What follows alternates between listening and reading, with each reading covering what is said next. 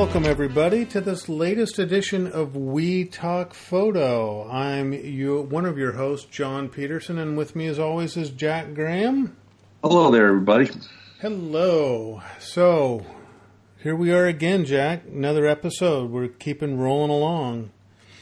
It's all good. It is all good. And today we have a very special guest with us, a gentleman by the name of Guy Tall. And if you've not heard of Guy, you should have. Guy is he's an incredible photographer. He's an incredible author. He's an incredible thinker about all sorts of things. And he's just a fascinating and interesting individual. And so we welcome you to the show today, Guy. Thank you for joining us. Thank you for having me, and thank you for this great introduction. Yeah, well, yeah, you made quite an impression on me when we first met. I've known you for a few years, and I think Jack, you've known Guy a lot longer. And we went back to was it naturephotographers.net, Guy? Yeah, the old original, and that had to be, I don't know what, 10, 12, 13 years ago. It was a while ago, yeah. That was the original 500px. With less saturated images. Yeah. So, Guy, for those of people who may not be familiar with you, you want to give us just a quick little blurb about you? Sure. Well, so my name is Guy. I've been photographing for about probably more than 30 years now. I started playing with the camera when I was a teenager. It was a long time ago.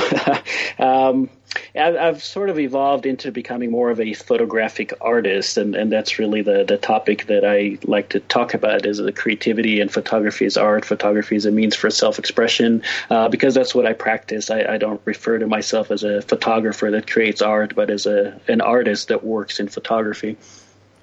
Which is a huge distinction. Yeah, it's however we as artists find our voice. We have different mediums to get that out. Yes. Yeah. You know, and I love that you express yourself as an artist who happens to have chosen photography or writing to get out the message that you want to get out. Yeah, and in photography and art, there's always been sort of a tense relationship. When photography was first invented, artists, especially painters, felt really threatened by it, and there was also a time of turmoil in art.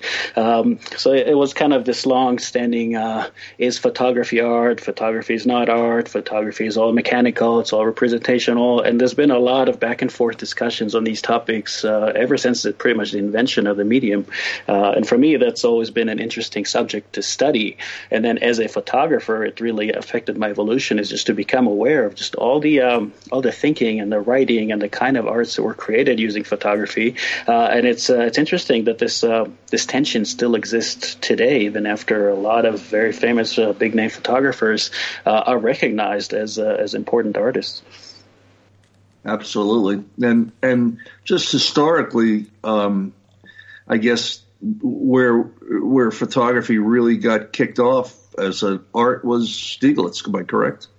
In the U.S., Stieglitz definitely was the biggest name in photographic art. He's sort of the great granddaddy of all of us. He was a mentor to Edward Weston and Paul Strand and Ansel Adams and Minor White and some of the photographers that I look up to. Yeah. So, Guy, let's expand on the art end of what we're all trying to accomplish here, and maybe get people to realize that there's more to creativity than having the newest camera and the newest filter and all this stuff that people are getting caught up on these days. It's an amazing thing to me that when I do a talk on visualization or whatever I'm talking about, and I ask for questions, every question is technical. That's what filter should I buy? Yeah. What did you use? What was your f-style? And it's counterproductive to creativity. I'm going to let you take the ball on that because we've had so many talks, you and I, and that I miss. Heaven knows I got to come down and see you one of these days. But to me, and I'm not being, I'm just telling the audience here.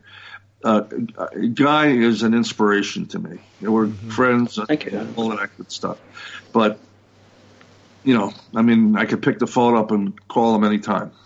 Absolutely. I appreciate it, Jack. Thanks. However, you're more to me than just that.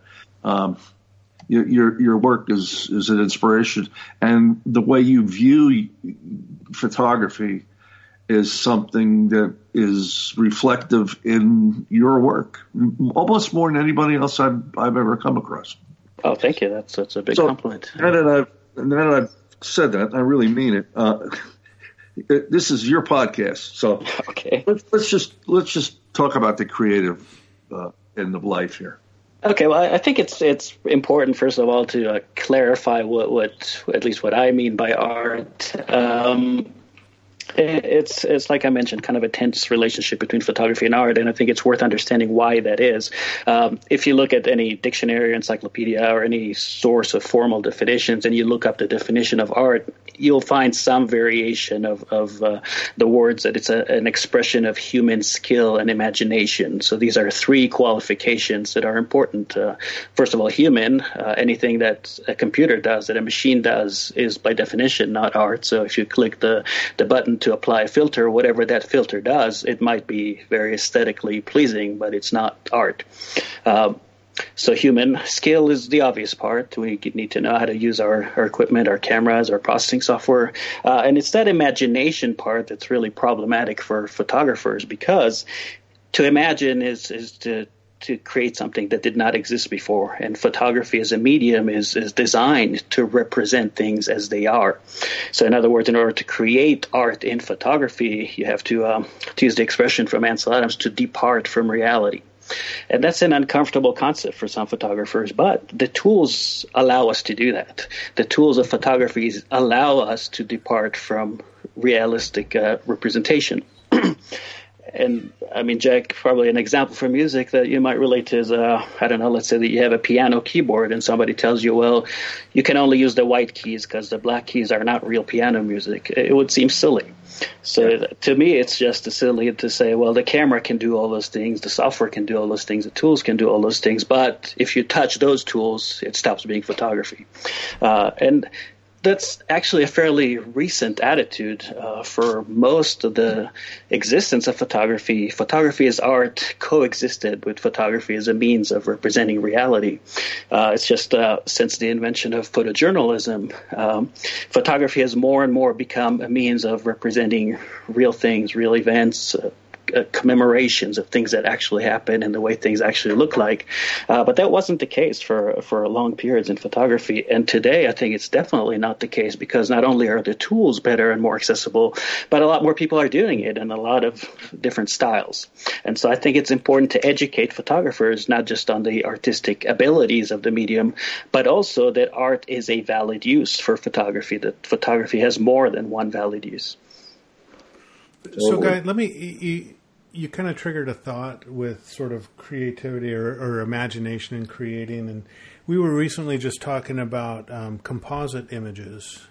So when you think about, not photojournalism and realism in photography, but the creating of art through compositing of photographs, what do you think about that? I don't have a moral issue with that. I think it's important for audiences to know what it is they're looking at, because even a lot of photographs that are passed along as realistic or pure or straight or whatever term you want to use, even a lot of those, it's not something that you would have seen with your own eyes if you had been there. So I think it's important to judge photographs not by how they're produced, but by the context that they're presented in. So if you see a photograph in the New York Times, then you can assume that it's a very realistic representation of something that you would have seen if you've been there. If you open an art magazine and look at the photography there, you can pretty much assume that you likely would not have seen that it's for the most part a creation from the mind of the photographer using photographic tools to produce a work of art, or something that's expressive, and not necessarily something that's representational, documentary. Yeah, very true. Good point. How do you think some of the great photographers, who most of them are no longer with us, would have viewed things like double exposures and some of the manipulation that goes on these days There's been a lot of diversity of opinion. I'm sure some of them would not have an issue with that, and some of them would. It sort of depends on who the photographer is and what philosophy they have about the medium. I don't think that there's one right universal answer for everything. If you look at the writings of Stieglitz, of Ansel Adams, of Minor White, you will find a lot there about departing from realistic appearances, about expression in photography, self-expression, that the image should be, or artistic images should be about a feeling, about an emotion, about a thought, about an idea, not necessarily about appearances. So there's some of that, and there's obviously some photojournalism. But I think to say that one is valid and the other is one or is not, and one is more important than the other, to me it's just silly looking at the history of photography and the purposes that photography served throughout that history. There's important work that's been done in photojournalism and in documentary photography, and there's important work that's been done in the realm of art, expressive art, and to me they are all valid uses for the medium. And just a comment for our listeners, Guy, with you, I think you probably study and read and contemplate more about the history of photography and art, more specifically art. I kind of look at you a little bit as a historian, so when we ask you questions about what would somebody think or potentially think, that it comes from a place of vast knowledge, I think, because you're such a consummate reader and thinker of things in the art world. So I appreciate your opinion when you weigh in on things like that. Oh, thank you. It's important to me, and I think there's a lot of very, very good value to learning that history, to learning some of these ideologies and philosophies that photographers had throughout the history of the medium, because it expands your horizon. You realize that there's a lot more you can do with photography, that there's a lot of great reasons to do things certain ways in certain contexts. I also write for Lenswork magazine, and that's a magazine that's dedicated to creative art, to photography as creative art. So for me, it's not just personally very interesting. For me, it's photography has become part of my way of life. So the more I learn about it, the more I want to know more, the more I want to experiment, the more I want to see how far I can go with the medium. Guy, to that point, you actually live in an area that you chose because really of the environment there and the photographic opportunity. I run all these workshops. I'm all over the place. Mm-hmm. Guy really just shoots in kind of, one area. I've been trying to get him up here to the Northwest for years, and he's totally content being where he is. Could you just talk about that for a bit? And actually, let me put a slightly different spin on what you just said. I didn't come here for the photographic opportunities. I came here because it's a place that is emotionally meaningful to me. It's a place where I feel at home, where I feel comfortable, where I relate to the scenery and the history, the human history, the natural history. Everything here means something to me. I'm part of the story. And for me, that channels directly into the kind of work that I want to produce. So it's not because I came here because the views are nice. It's because the place is what it is that I came here, and I want to express that through photography, through writing, and other ways. And here is where, Guy? Yeah. Here is Torrey, Utah. It's outside Capitol Reef National Park. It is amazingly beautiful down there. What drew you there in the beginning? I when I first came here, I was actually living in California, and I just, as a budding photographer, just getting to know the place, I started touring the national parks and some of the places that I knew were photogenic. At the time, there was no such thing as social media. There were some mailing lists, email mailing lists, and other ways for photographers to connect. But the connection wasn't as tight as it is today among photographers. You just kind of sort of heard that there's these pretty places here and there, and you just went and explored. And I remember the first time that I came specifically to this place, those of you that are familiar with this area, I came up over Highway 12 from the south, from the Boulder Escalante side. And I just remember being absolutely mesmerized. The view from that road looking down toward Capitol Reef across to the Henry Mountains. It was late afternoon. The light was spectacular. And I couldn't drive. I just had to stop all the time. And finally I just stopped and I just sat. It was just so saturating for me. And I remember at the time thinking if at any point in my life I could choose where I want to live, it would be a place like this. And years later, when I did get that opportunity, it was very clear to me where I wanted to be. Well, it is an amazing place, and part of the greatness of that area is it's so vast that, you know, there are places that you have been to that you said that another human probably has never been there, correct? Actually, I could tell you within an hour, I can probably leave my house and set foot where no other human being ever has, at least no modern human being. And you know, I'll give you a couple of anecdotes. I like to think about these things, but in my house, sitting in my home, I'm closer to outer space than to the nearest city. There is not a single traffic light in the entire county that I live in. It's amazing. Awesome.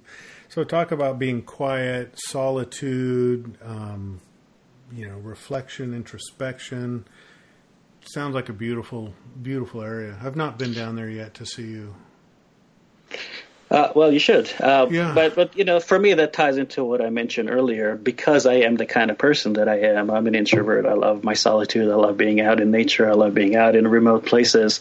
This place speaks to me. This place draws me. So when I go to other places, it's hard for me to find things to say about these other places because I miss these places where I can be myself. Yeah, I love your, occasionally on social media I'll see a message from you saying, yep, I'm going out for 2-3 days and you'll hear from me later. And, you know, where you just go off on an exploration out into the wilderness and go out there and be creative and be with yourself and be with nature. And I'm envious in many ways. Yeah, and that's my MO. I'm just not a very social person by nature, and I can do that. I have the opportunity to do that, and I love doing that. So for me, you know, I come home to take care of whatever business I have to take care of at home, and when I don't have to be here, I just head out. So I did a talk for Fuji about a year and a half ago, and after I got done in the Q&A, the best question that someone asked me was, why do I enjoy photography? Why do I photograph? So maybe it might expand what we were talking about before, but what is it that and I think I already know the answer, but for people listening, what is it that turns you on about walking around with a camera and maybe just walking around? Well, there's several reasons, but if I had to narrow it down to one, it's because it's a process, it's a tool that allows me to create when I'm at the peak of my inspiration. So when I'm actually out there experiencing things, it becomes part of the experience.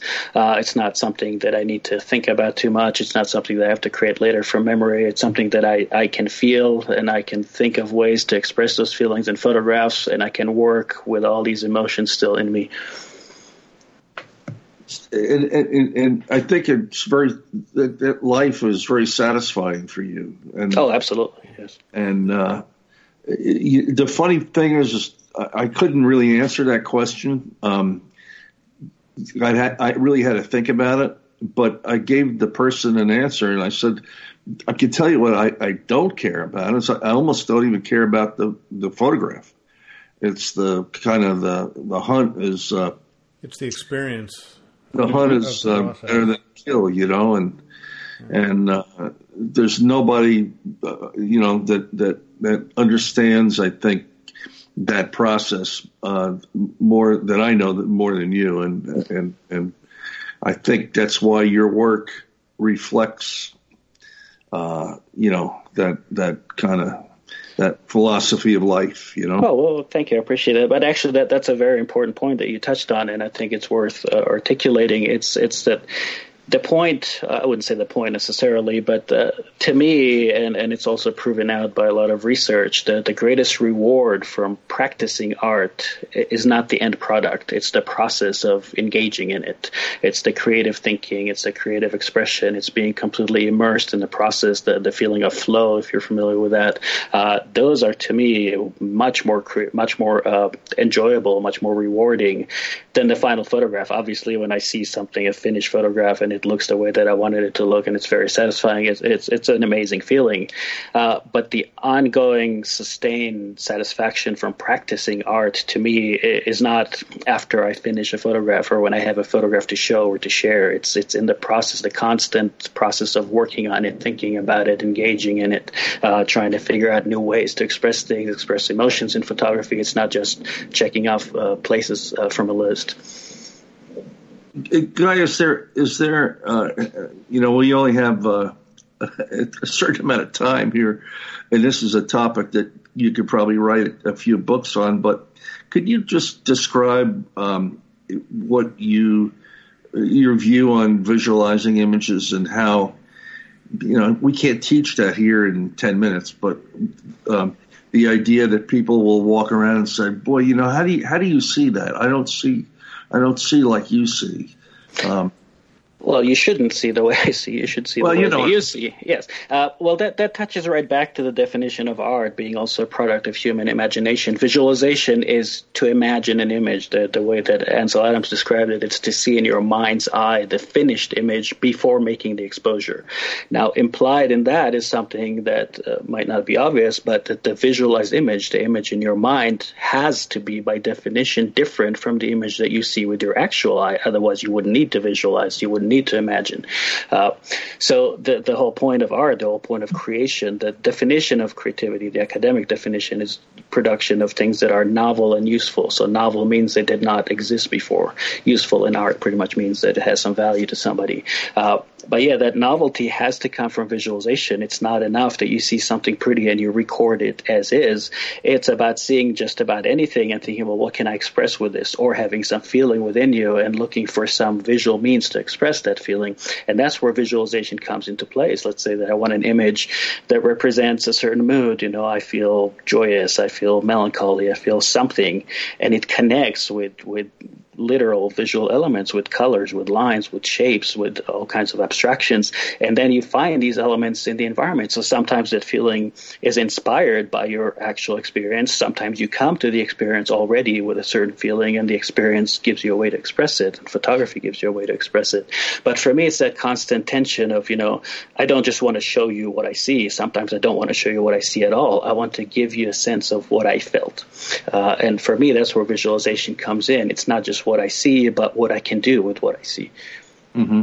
So, Guy, let me just kind of expand on that a little bit, because one of the questions I was going to ask you is how or where you find your inspiration, and you've alluded to it a little bit. Would you say that most of your inspiration comes from internal to you, or some of the external stimulus that's coming to you? I mean, where's your greatest inspiration?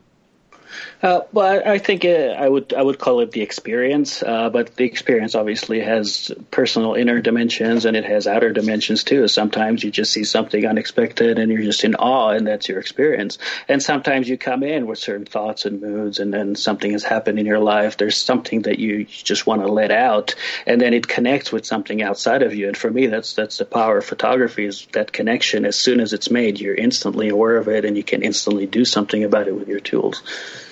Nice. You're kind of expanding on that just a little bit. You're probably the most cognitive artist that I've ever met, if that's an actual phrase or not. But so much of your thinking and your thought patterns and the deepness of your thinking, to me, comes through in your art, whether it's photography or writing. And thank you. Does that play a part in before you take or create an image or create a piece? I mean, are you involved cognitively, or is it emotionally? And then adding on to that, do you ever have your viewer in mind when you're creating an image, or is it really just about you? Well, It sort of depends on where I am in the process. So the initial inspiration, the initial concept from an image, that all comes from me and from whatever context I'm in. Then you switch over to the conscious side when you realize, okay, I have something to express. There's something here that I can use to express it. How do I do that? Then you start thinking more literally about composition. What do I want where in the frame? You start thinking about, well, how can I process it? What do I want to emphasize in my composition? What would I want to emphasize later in processing? All these come to the surface later. And at that point is you start thinking about the viewer, because really the whole point of expressing is you're expressing to somebody else. I already know how I feel. And so, okay, I know that certain colors have certain emotional meanings. I know that if I arrange certain things a certain way, flowing line, I can express grace, I can express joy, I can express sadness. There's a lot of different visual cues that connect with certain emotions.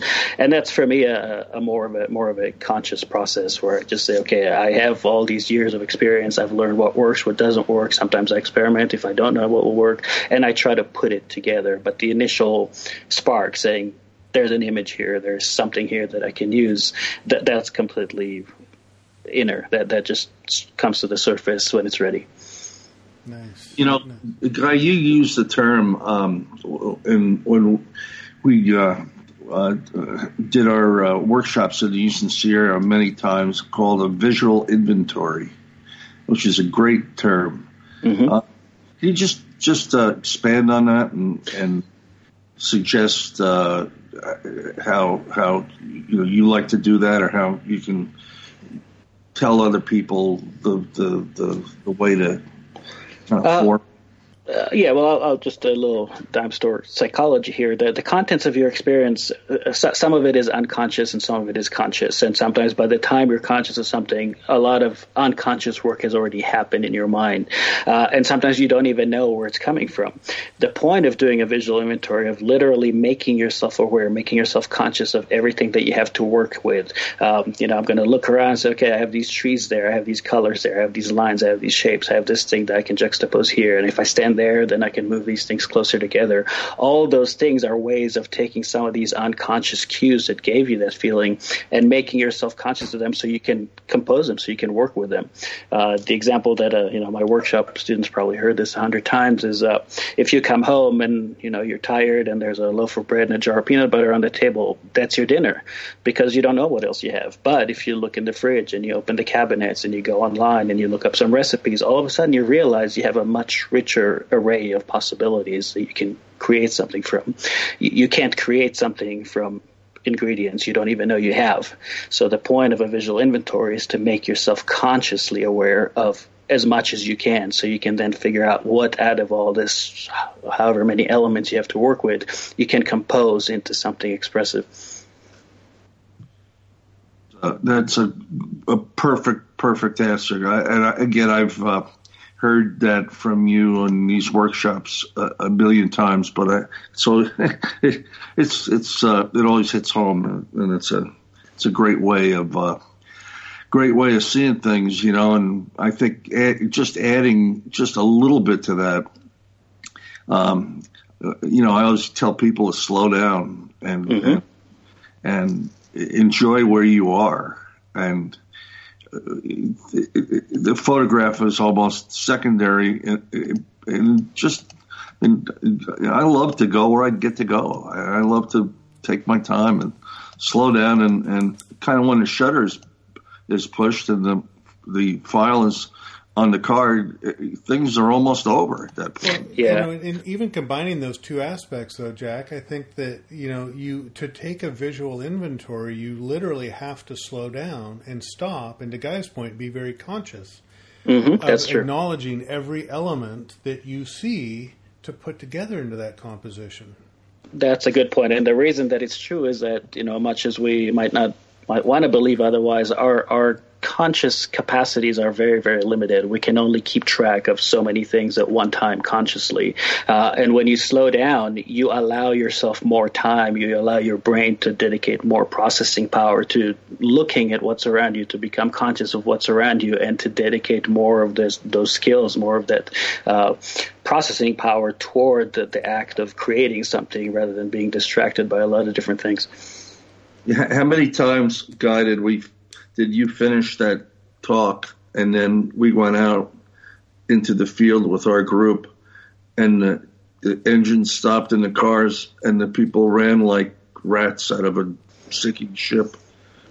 Well, that happens, practically every time. But the point is, what I like to tell people, because, we go to these places and they're so incredibly beautiful that it just hits you in the face. You just can't help yourself. I just have to point a camera at it.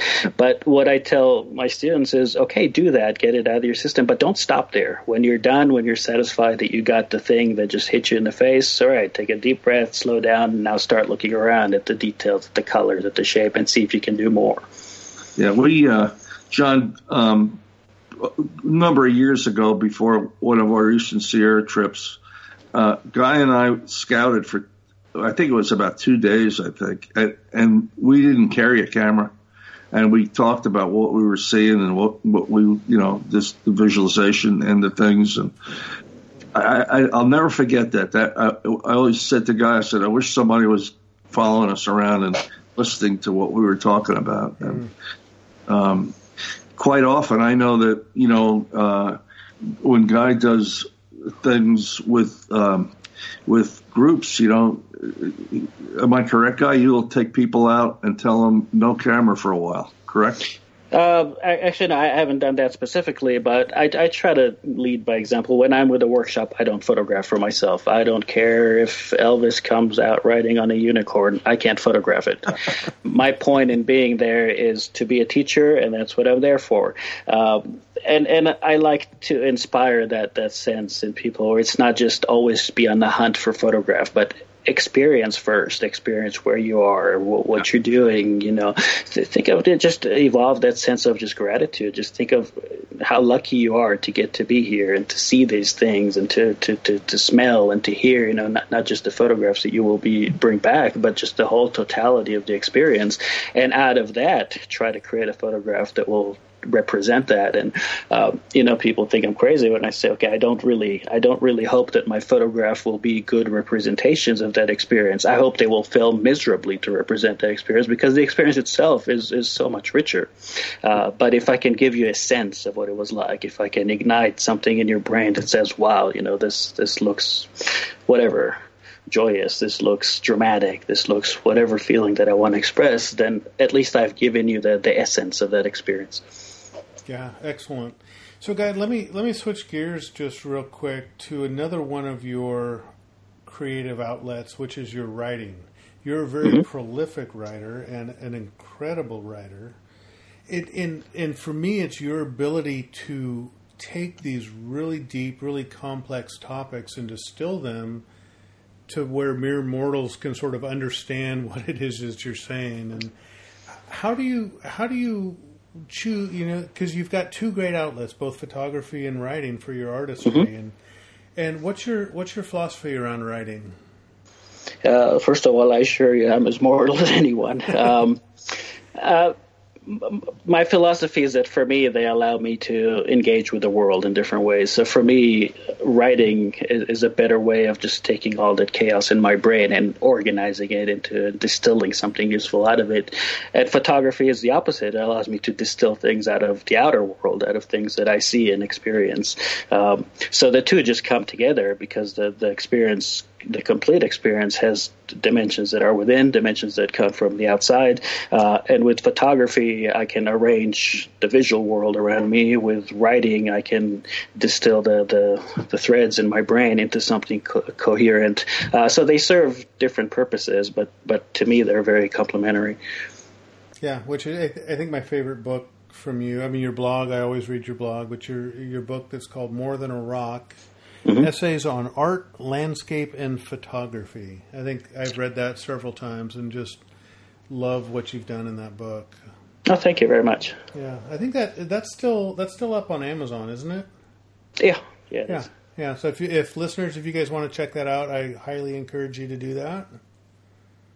Guy, we all know that you just did a Photoshop-oriented book. What else have you written that people can find other than your blog? Well, for the Photoshop book, I think the concept behind it is it's more of a not just how to do things, but also why to do things. My point in writing that book was to show you that the important part is to have some artistic concept in mind, and then there's just a set of very basic tools that you can use to do practically everything. You don't really need the little nitty-gritty tips and tricks, and because just using these few simple tools you can do most of what you want, and that's what that book is about. But I write a regular column for Lenswork magazine. It's on the back pages of every issue. Brooks Jensen, the editor, just reminded me recently that I've written more than 30 of them now, and I'm very, very proud of that. I also write for On Landscape. It's an online magazine, British magazine, managed by Tim Parkin. And, of course, I write on my blog, and I'm also working on another book manuscript right now, which I'm hoping to be able to publish in the coming months. Guy. Oh, go ahead, Jack. I was just going to say, when you get another 10 or 15 of these Lenswork articles, I would talk to Brooks and ask him, maybe we should do a book with a few images, but republish all these articles in one place. I think it would be amazing. Well, that actually happened before. The person that used to have these pages before me, his name was Bill Jay, and he wrote a lot of articles for Lenswork. Right. And his articles were put in a book by Lenswork after he passed. So I'm hoping that doesn't happen too soon. Yeah, before you pass. I would really love to see that. Yeah, one of the points you talked about, Guy, which I think is so critical that's missing today. It's not what to do. I mean, so much in photography, it's an easy conversation about equipment and settings, and here are the sliders, and here's all this. Technically, there's all this technical information out there, but it's the why we need to do something, why we should do this.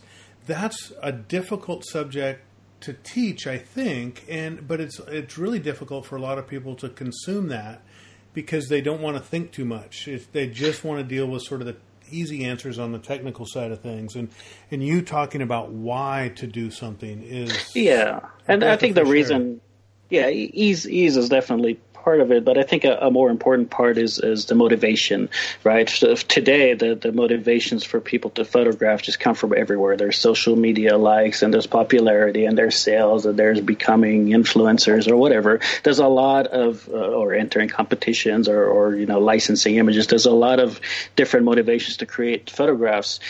And I believe that people don't really understand the rewards that they could get from creative and expressive and artistic photography to the same degree, because a lot of people have never experienced those things. And I have, and in my experience, the rewards that I get from making creative photographs, it makes me less productive because I never know going out what I'm going to come back with or if I'm going to come back with everything. But the rewards of actually engaging in the process, of actually consuming that experience, of finding ways of expressing that experience in a photograph, to me, they're orders of magnitude more than even the prettiest picture I could produce just by skill alone. Wow. Well, it's it's well said, and I just can see in Guy's work all this that we've been talking about, and I guess maybe it's a style. I don't know, but just maybe a last question, Guy. Do you consider that do you have a style of your photography? You look at that as important? Well, but my thoughts on style is that it's not something that you consciously impose on your work. It's something that ensues out of your work. If you just create as the person that you are, if you express the things that are meaningful to you, just by virtue of being a unique person, there will be some consistency to that. That's the style that other people will see in your work. That's not something that you choose and say, well, my style is black and white, rectangle, whatever, right? It's not just something that you just put up a list. It's not a processing of it. It's all about, okay, I create images according to my own sensibilities, according to the things that are important to me, and over time you can see some commonality because the common denominator is me, and I'm a unique human being. So the style emerges by itself eventually. Right. It's kind of like, when Guy and I have had some long talks on music and stuff, and you can hear Miles play one note and it's Miles, But the reason that it's Miles, right, is if all these musicians played the notes and the chords exactly, perfectly, technically correct, you couldn't tell them apart. The reason you can tell them apart is that each one adds their own, little spice to it, that they don't play exactly accurately what's on the paper. Somebody might add another note to a chord that somebody else would play just a chord, right? Or somebody might play a little faster, a little slower, might sustain some things a little longer than other things. And you can tell because it's not something that they deliberately do and say, okay, this is going to be my style. It's just a way that they play that expresses them, that expresses their sensibilities. And that's how you can tell. You can hear a few notes. It's like, that's the style of Miles, not because Miles decided that will be his style, but because he's been playing for so long and has learned to express himself so in such a nuanced way that you can tell it's him. Yeah, exactly. Well, I have to tell you, folks, again, if you don't know Guy's work, you should. And just before we put the nail in this one, Guy, is there anything we're leaving out as far as your books or where we can find you? Have we covered everything here? Pretty much. I mean, obviously, there's my website, GuyTall.com, and that's the gateway to pretty much everything that I do. I guess that would be it. And just check out the website. It's amazing. Guy, it's an honor to have you here. Thank you. We have a lot of stories that we could bore people with, and it's been my pleasure to know you and I've learned so much and continue to, and it's just really, really a great thing to have you here on the podcast. As we always do at the end of these podcasts, we tell everybody we do have an email. If you would like to drop us a note, good or bad, with some ideas or people you'd like us to try to reach out to or topics you'd like us to discuss. And that is wetalkphoto@gmail.com. And we have a website as well, and it's obviously wetalkphoto.com. And we'll post some show notes on here, Guy, and tell everybody where they can read and view your work. And John, it's just great to have Guy, wasn't it? Oh, for sure. I still remember, Guy, I think the first time I met you was in the woods of the Eastern Sierras and walking through the cottonwoods going, how would you shoot that? And how would you shoot that? And from that point on, I've always looked up to you and you've inspired me in many different ways. So thank you very much for being here. Well, thank you guys. Between the two of you, I think my head is now about 3 times bigger. So, well, you know what? We could have done more, but maybe the next one we do, Guy, we'll just do funny stories. How's that? We got plenty of those. Yep. All right, everybody. Hey, thank you all, and we look forward to doing a new podcast for you coming up in a short period of time, and we'll talk to you soon. All right, take care. Bye-bye. Yeah.